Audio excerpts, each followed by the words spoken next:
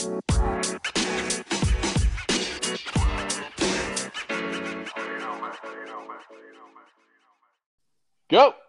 In his last game as head coach of the Washington program, Chris Petersen will take on his former team, the Boise State Broncos. Jake will be playing a drinking game where he will take a shot every time the broadcasting crew says the words former team or alludes to the fact that Petersen used to coach at Boise. He will be dead by halftime. Hey, Trev, I just want to say that's really generous of you to give me halftime because I think I'm going to be dead before the game even starts. Bro. This is Fourth and Inches, a Husky podcast from Sports Illustrated Husky Maven. I'm Trevor. And I'm Jake. And we are like Brennan and Dale. Brennan and Dale. Yep. Man, I feel like I know this one. Prestige Worldwide. Oh, my. Yeah. Okay. Step Brothers? Yeah. That's a good movie. Well, Jake, so good. As I said in the intro, if you decide to play a drinking game, your kids are going to grow up without a dad. Yeah. Well, without their first dad. Yeah. Casey will do fine. She'll be fine. She'll find somebody else. Yeah. She'll find love. So, Washington's going to head to the Vegas Bowl. They're going to take on Boise State. It's ESPN's dream come true. It's a storyline that the national media is going to try to hype up to get people excited about a non-New Year's Six bowl game. Jake, what are your thoughts on Washington headed back to the Vegas Bowl? The Mitsubishi Motors Las Vegas Bowl? Yeah. Everybody's disappointed. Every Husky fan is disappointed. But, I like the matchup. I'm really glad that they gave us a ranked opponent. And I dig the storyline just because Chris Petersen had such a good run at Boise State. And some of the most memorable games that I watched that weren't Husky games were Boise State games when they beat Oklahoma with the hook and ladder and the Statue of Liberty play. I thought that was one of the most exciting games I've ever watched in my entire life. Yeah. Kind of watching David versus Goliath. And he just had a knack for big time games when he played at Boise State. And unfortunately at Washington, it's been a little bit, I don't know if you could call it a little bit of a disappointment. A lot of people expected him to win some of the big games that we played in. But the fact that he got us to that point, it makes me happy where he's brought this program. And I have nothing but love for him. So getting to watch this game, and it's going to mean a lot to him that he's going to play Boise State in this bowl game. I'm excited for him. It's funny that Petersen had such a knack for winning those big games, the David and Goliath games. It seemed like, and this is one of the narratives that's been thrown out there, is he's struggled more being the Goliath, where Washington has been favored to win. The last 4 years, they've been favored to win the Pac-12 North every single year, other than this year where they were supposed to come in second. They won it 2 out of 4 years, which I'll take every time. But that glaring 0-3 in the 3 straight New Year's Six bowls is unfortunately part of his legacy.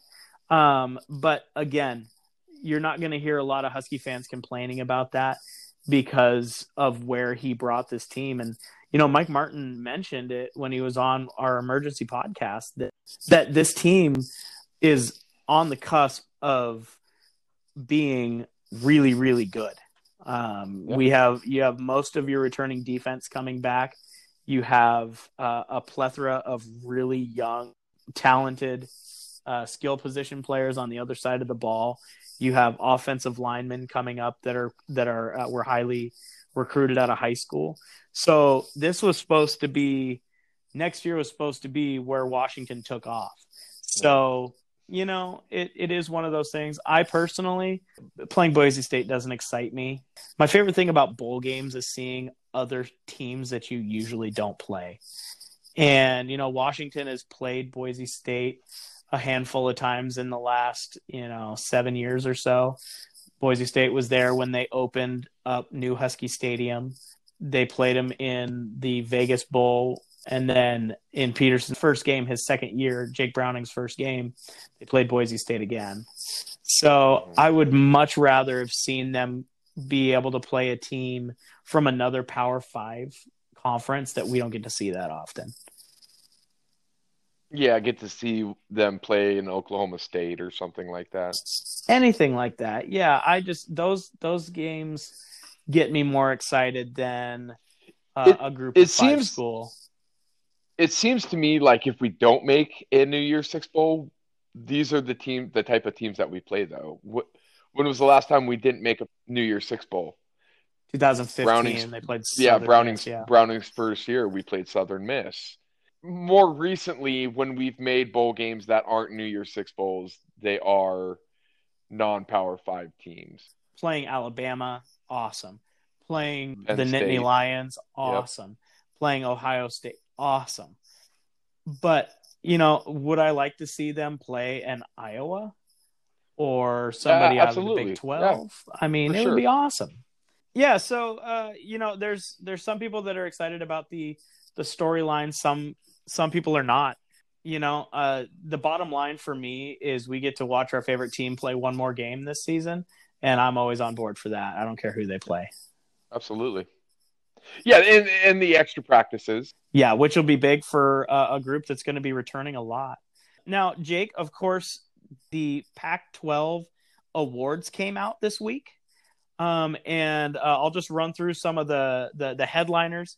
We have the Offensive Player of the Year going to Zach Moss, the Defensive Player of the Year, Evan Weaver, the Offensive Freshman of the Year, Keaton Slovis, Defensive Player of the Year, freshman, Kayvon Thibodeau, and then Coach of the Year, Kyle Whittingham. Washington ended up with 9 players on either the first team or the second. There was, and then one of those second teamers was, of course, our boy Peyton Henry coming as the second team kicker. Lots and lots of Huskies sprinkled in the all league on the all league teams. They also had 3 honorable mentions. But Jake, it's really interesting because Washington, by all accounts, 7-5, very disappointing. But to have the second most players on the all league list, what is your take on that? It means that we have a lot of talent on this team, and a lot of them did thrive. I really did like seeing Elijah Molden on the list Yeah. because I felt like he was definitely deserving of it. We have a lot of good young talent, and a lot of those guys are getting recognition. So, of those 9 guys, 4 are seniors. Well, four will be gone next year, including Hunter Bryant, correct? Right. So then we have 5 guys that we should have back next year, plus 3 more guys on honorable mention. And this team is young enough, and they have enough talent waiting in the wings. You could see Puka getting a team next year. You could see a lot of other guys, Kyler Gordon again being on another team. You're going to start seeing this younger talent of ours start to become more prevalent in it as the years pass too. We got a couple of linebackers that are coming in next year that I think you're gonna see on this list as well with the Hammer and Joshua Calvert possibly making this list next year. And I really think that as we progress and lose some of the defensive players, like both of our starting linebackers, and then we get Ulifushio and Latu in, you could possibly see them crack a list as well next year. So I'm looking at Washington's defense, and it's really interesting that we don't see Keith Taylor even on the honorable mentions list. And I think that goes to some people looking at stats, because at some points he was really dominant this year. But, if that's the way that the conference feels about him, maybe we get him back next year. And the only loss that we have are the middle linebackers and Miles Bryant, and everybody else in theory will be back. We'll see about, an Elijah Molden. We'll see about Levi Onwuzurike. Jordan Reffett seemed to think that he was coming back, and there's talent to be had Kyler Gordon played better as a defensive back later in the year. So this defense could be absolutely elite with the depth that Washington has on the defensive line now. So, Well, and the good thing is also the safety situation. We lose Miles Bryant, but we have two young guys that are freshmen this year that got a ton of playing time. yeah, absolutely. So both guys are seasoned already as true freshmen coming in as sophomores next year that neither of them are new to the field. So that bodes well for them, and they've been being taught by Miles Bryant. Yeah, absolutely. And Cameron Williams was named as a freshman All-American this. Could you imagine next year would both of them take in stride with Cam and Turner burning stupid. side by side for the next 3 years? Stupid. This defense secondary is, if Keith Taylor stays and Elijah Moulton stays, and we have Trent McDuffie and Kyler Gordon all for cornerbacks, and then we have those two burners in the back that already have playing time that aren't going to be overwhelmed by the situation with more coaching from Jimmy Lake, our secondary is going to be absolutely incredible next year. The defense on a whole is going to be stupid. Yeah, I wouldn't be surprised if we see a major upswing in the amount of kids that we see on the All Pac-12 team next year, especially on the defensive side. Yeah, and it's really interesting that both of the outside linebackers both made second team because at different times this year they both played like first teamers. They were in different games. They were very, very disruptive. Joe Tryon next year is going to be a man on a mission, which will obviously leave Ryan Bowman in more one-on-one situations to rush the passer. That could be very, very beneficial. This defense next year, I don't know what the Pac-12 is going to do. On the other side, all of the offensive players that were recognized on first team are gone. Hunter Bryant's leaving. Nick Harris is graduating. Trey Adams is also graduating. So there's some major holes to fill on the offensive line with two guys who have just been so steady throughout their careers. That's going to be the question mark. And, Jimmy Lake in his press conference talked about how they're going to be an attacking offense next year. And we're really going to see whether or not it's Bush Hamdan or not. I think he has a better chance of staying than he does of going. We'll be able to put in his offensive scheme. Yeah, and I think he's going to be on a short leash, which is going to light his fire. Now, one thing I do want to bring up, and this is not Husky related, is the fact that, and we kind of talked about this prior to the show, is that Tyler Huntley made first team quarterback, which to me was a little bit surprising. And you made the comment of he balled out this year. And when I say it's surprising, I don't mean that he doesn't deserve it, because he absolutely deserves it.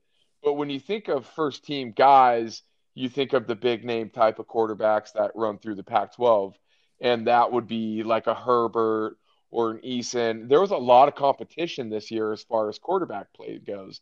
And the fact that the Pac-12 recognized Tyler Huntley as the best quarterback in this conference, I think bodes well for the writers of this conference, because they didn't just look at with their superstar goggles on.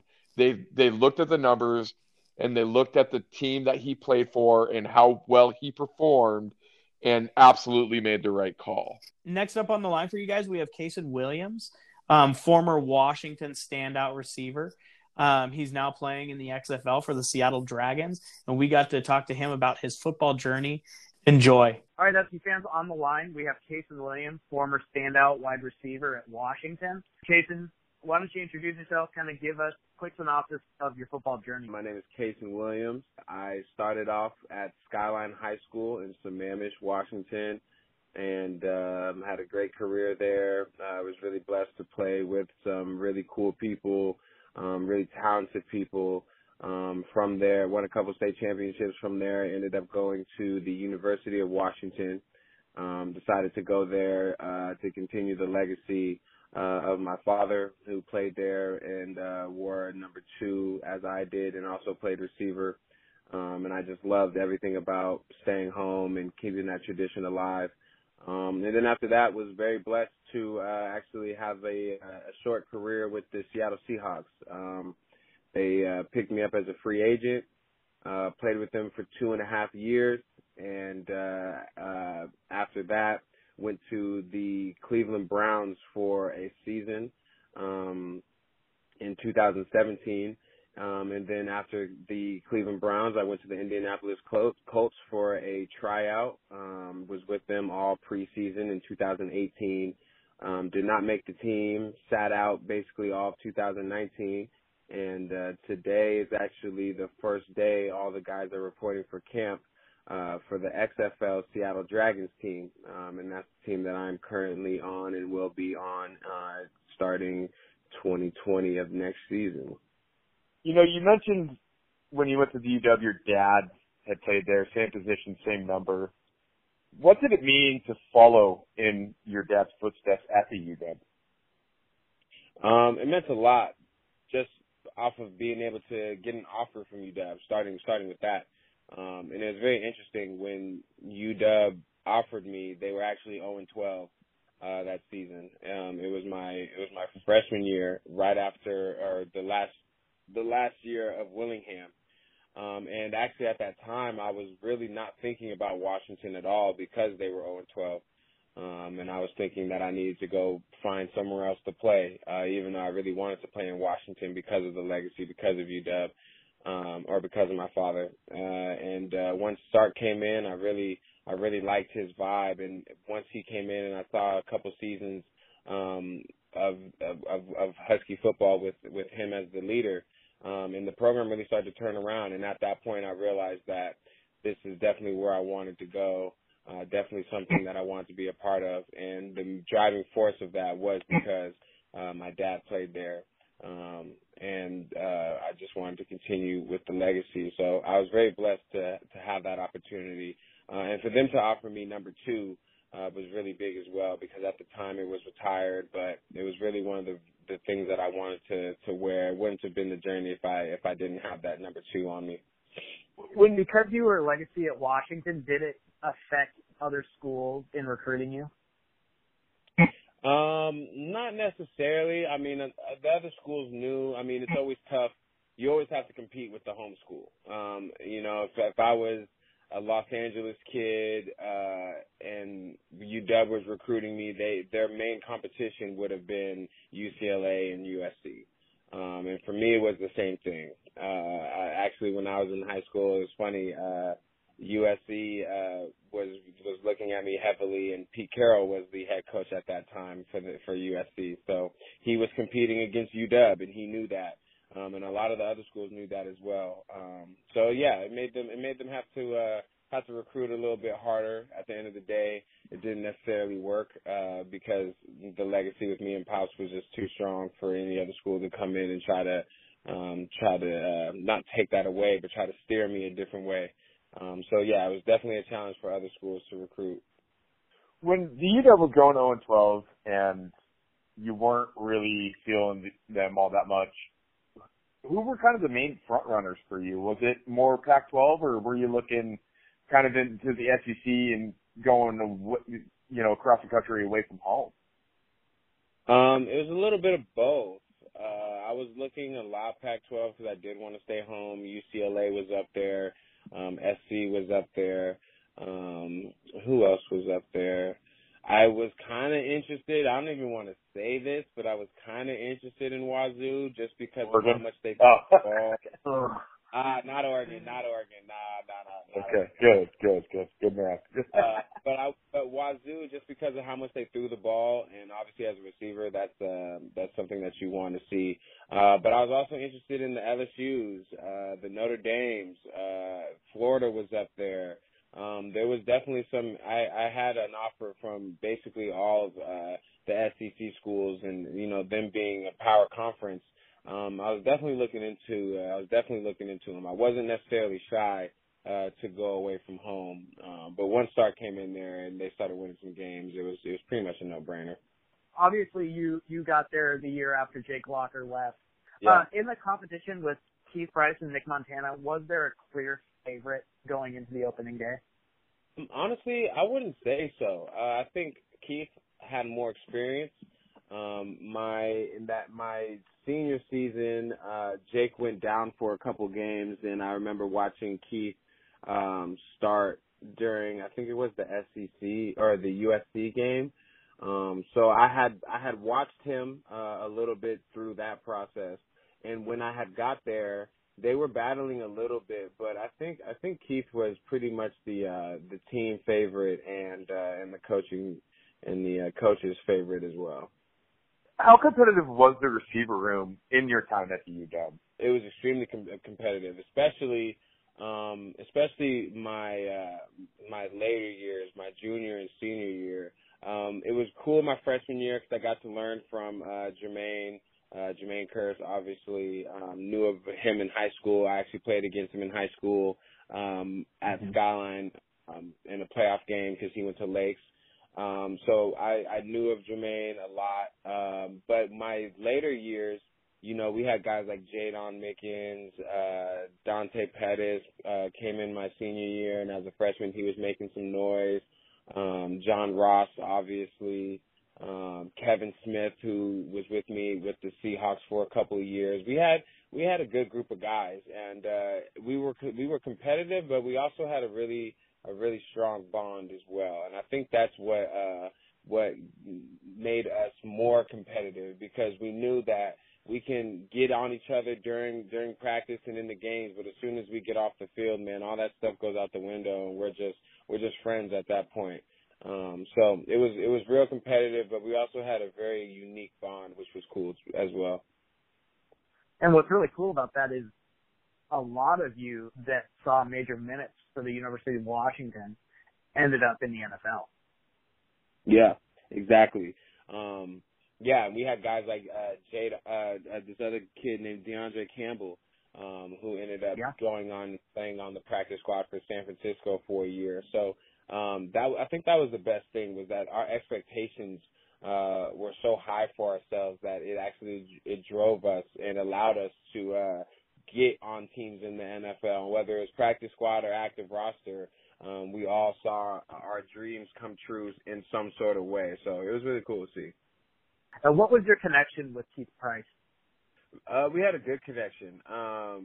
At times, I mean, looking back on it, at times I wish I would have handled some things differently, about being more vocal, about, you know, coverages, routes, what I'm looking for in routes, or how I want the ball to be placed, you know, just little things like that. But even without, you know, stepping up in those areas, I still felt like we had a really good connection. I mean, I left there as I was honored as a legend the other day. They had said that I was 5th in receptions all time. So you don't get to that level without having a very unique bond, a very strong bond with your quarterback.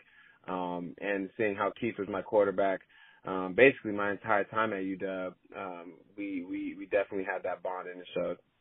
When I think of Keith Price, I think of the Alamo Bowl that you guys played in against RG3. Yeah. What do you remember most about that game? Oh, that was probably one of the most craziest games I've ever been a part of. I honestly can't remember the final score, but I remember it was like a basketball game. It was like 62 to like 60 something. It was just ridiculous. And the thing that I remember the most is how well Keith played that game. Like you said, it's your best memory of Keith, because he played his heart out that game, and to go against the Heisman Trophy winner, and to go round for round with him, was really something that was really cool to see. And it had us all excited for the future. I mean, he was young at that time. We had a young team. And we were very excited about what our potential was for that season. And he definitely showed what his abilities were during that game. Now, getting a little bit farther into your career, when you had that broken foot, you were well on your way to being an all-conference receiver. What was the road back for you like, and watching that team, I wouldn't say struggle, but having lost you on that team, I think ended up in some losses. What was that experience like for you, and how has it shaped you as a person? Yeah, that was the most important experience of my life, because that was the first time that I actually had adversity, and I had to overcome that by getting stronger mentally, by taking practice more seriously, being more patient, all those things that I didn't learn before. I learned during that process of getting back to 100%. So it was really important for me, and I felt like I took advantage of it. I learned something new every single day. I was put in a different position, an uncomfortable position, which is, that's where you want to be if you want to actually experience growth in your life. So it was important for me. I felt like I grew in that situation. It was definitely tough watching games from the sideline. That was something that I wasn't used to. That was the first major injury I had ever had. And it came at a time where it was probably the most crucial time in my life. But you get over things and you move on, and I'm just really thankful for the journey that I've had. If that never happened, I may never ended up playing for the Seahawks for 3 years. And so because of that, I have a great story to tell, and I'm very thankful that I was able to overcome that and still find some success in the NFL, even with that injury. And how has your game evolved since college? I'm a lot smarter person. I know how to read coverages better. I know how to run routes better. I know how to work with the ball in my hand.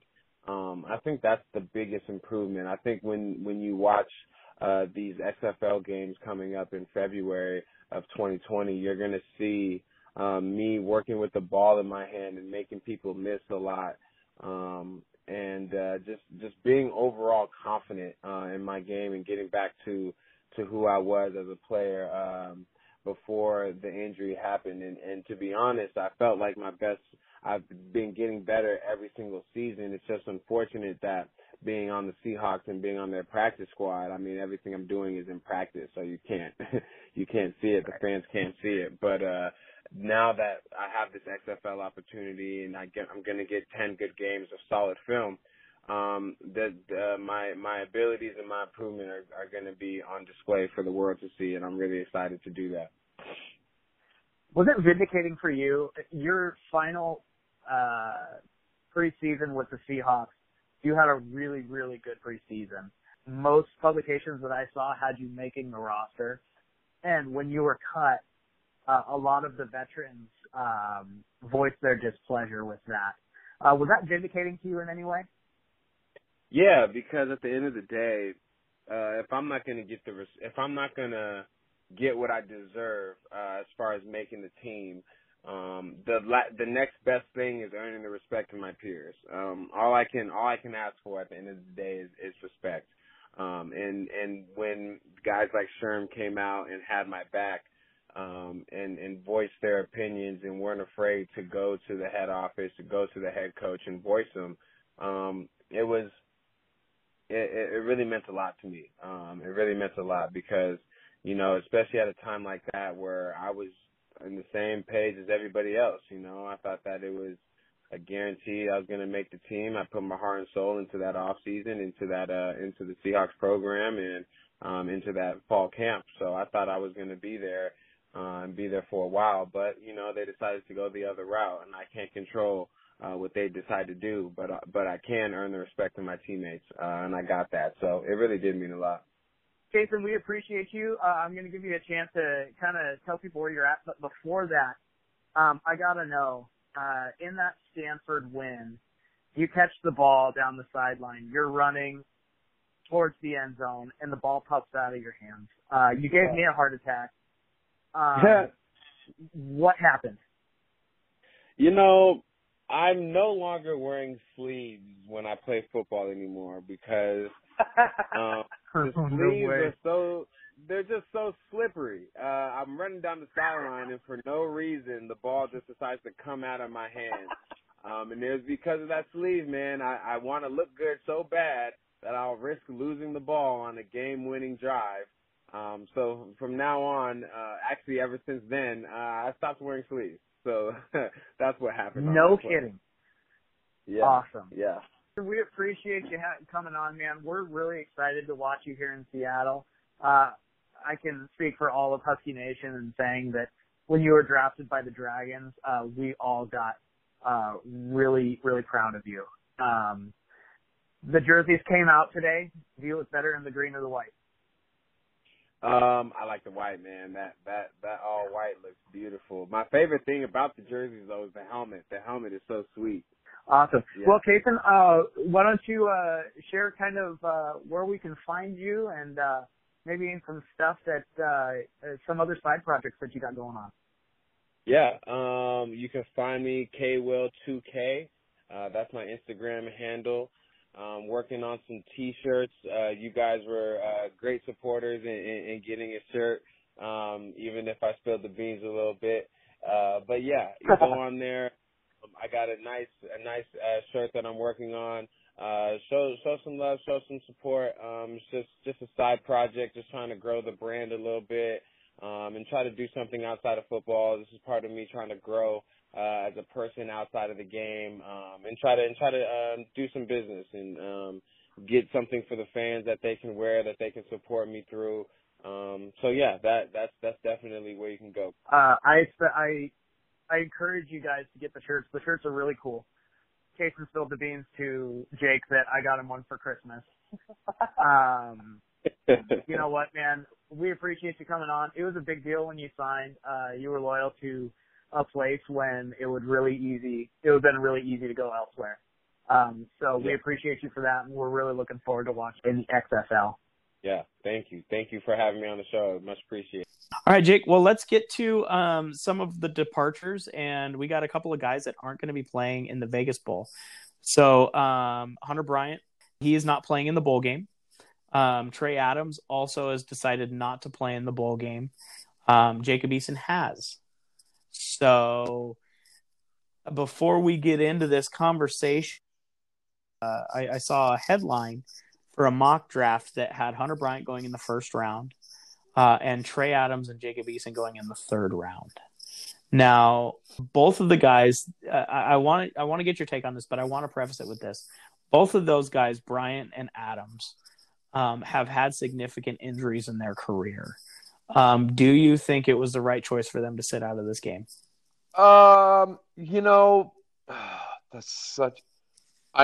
Me personally, I am not a fan of players sitting out bowl games for draft status. I didn't like it when Christian McCaffrey did it. I roll reversal view on that one. That was good, which I liked. And when you sign up to play for a school, you make a commitment to play for the school. And when you're healthy, I think that you should do that. So do I think that they're making the right call? No, but that's my personal belief, because I think that if you are a player for a university, you should be a player.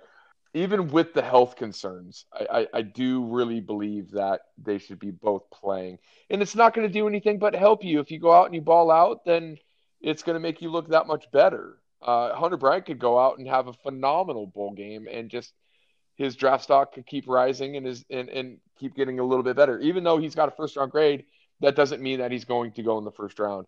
But if he goes out and scores 2 touchdowns against Boise State, then I could see somebody falling in love with him and drafting him a little bit earlier at middle of the first round. Trey Adams could definitely use the draft help. Coming into the season, he was projected as a first-round draft pick, top 15 draft pick, and the fact that he's fallen into the third round, I think that he should be playing and helping his case out. I'm the opposite. I think that both of these guys are making really good choices by not going. I don't think that there's anything else that these guys can put on film that they haven't done already. What's going to be important for him is going to be what he can do at the combine. On the other side, Hunter Bryant, if I'm Hunter Bryant and I've already had one significant knee injury, I'm not going to put my knee and my future up for a Vegas Bowl. One Why of do the we things. play football? Why do Hold we on. play football? Hold on. Now, you said that they made a commitment to the university and they should stick to it. I don't think that's fair when you look at the other side of the ball where you What do have you mean coaches. that's not fair? No, let me finish. Ugh. If coaches can leave before the bowl game and take other jobs, then the kids, I think, are entitled to that same freedom. Is Peterson leaving before the bowl game? Peterson is not, but that doesn't mean that coaches don't. Why do we play football? Because we love the game and we want to play, or is it just strictly a business decision? I mean, if you want to take that old school route, you can. But the I'm reality absolutely is, going to. There's been guys that have been hurt in their bowl games that have affected their draft order, whether they got drafted or not. It happens. It can happen on every play. And I think it's bullcrap that people use that excuse that, if you love the game, you're going to play in the game. You're looking at setting yourself up for generational wealth by going into the NFL healthy. It takes one snap to get hurt. And in a game where there's no extra benefit in winning that game, I think it's totally appropriate to sit out. It also gives the coaching staff to take a look at some younger guys. Now, if they're in a New Year's Six That's a Bowl, cop-out. It's not a cop-out. That's a complete cop-out. That's a total cop-out. How so? To give them a chance to look at the younger guys? Sure. They've had that chance all year. Not in game situations necessarily. Yes, they have. They've elected not to because those players aren't ready and because Hunter Bryant's better. Yeah, but at this point in the season, it's another chance to look at those guys at the end of the year. I think it's totally appropriate. I completely disagree with you. I want to see my best players on the field all the time, especially against somebody like a Boise State who's ranked. And I want Washington to go out and ball out and beat them. I want to see Jake Eason. I want to see Hunter Bryant. I want to see Trey Adams. I want to see the University of Washington, the football team, on the last game of the year going out and trying to win a bowl game. And that's fine, and I do too. However, I completely understand why guys who have had injury issues in the past not go out. We're not going to agree on this. No, and we're not. No. And that's the fine. Beauty of me living in, you living in, the in a bubble, 80s. In a bubble because you're fearful of another injury. False. Because you've gotten hurt once, you're afraid to get hurt again.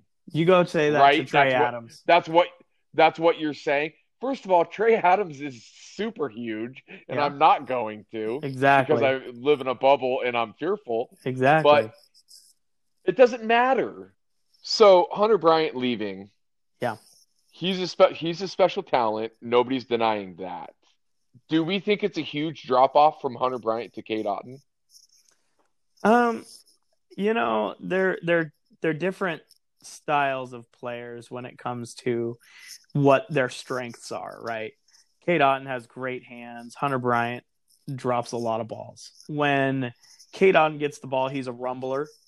And when Hunter Bryant gets it, he's a deer. So yeah, he's a burner. Yeah, and he's just so athletic with the ball and so strong.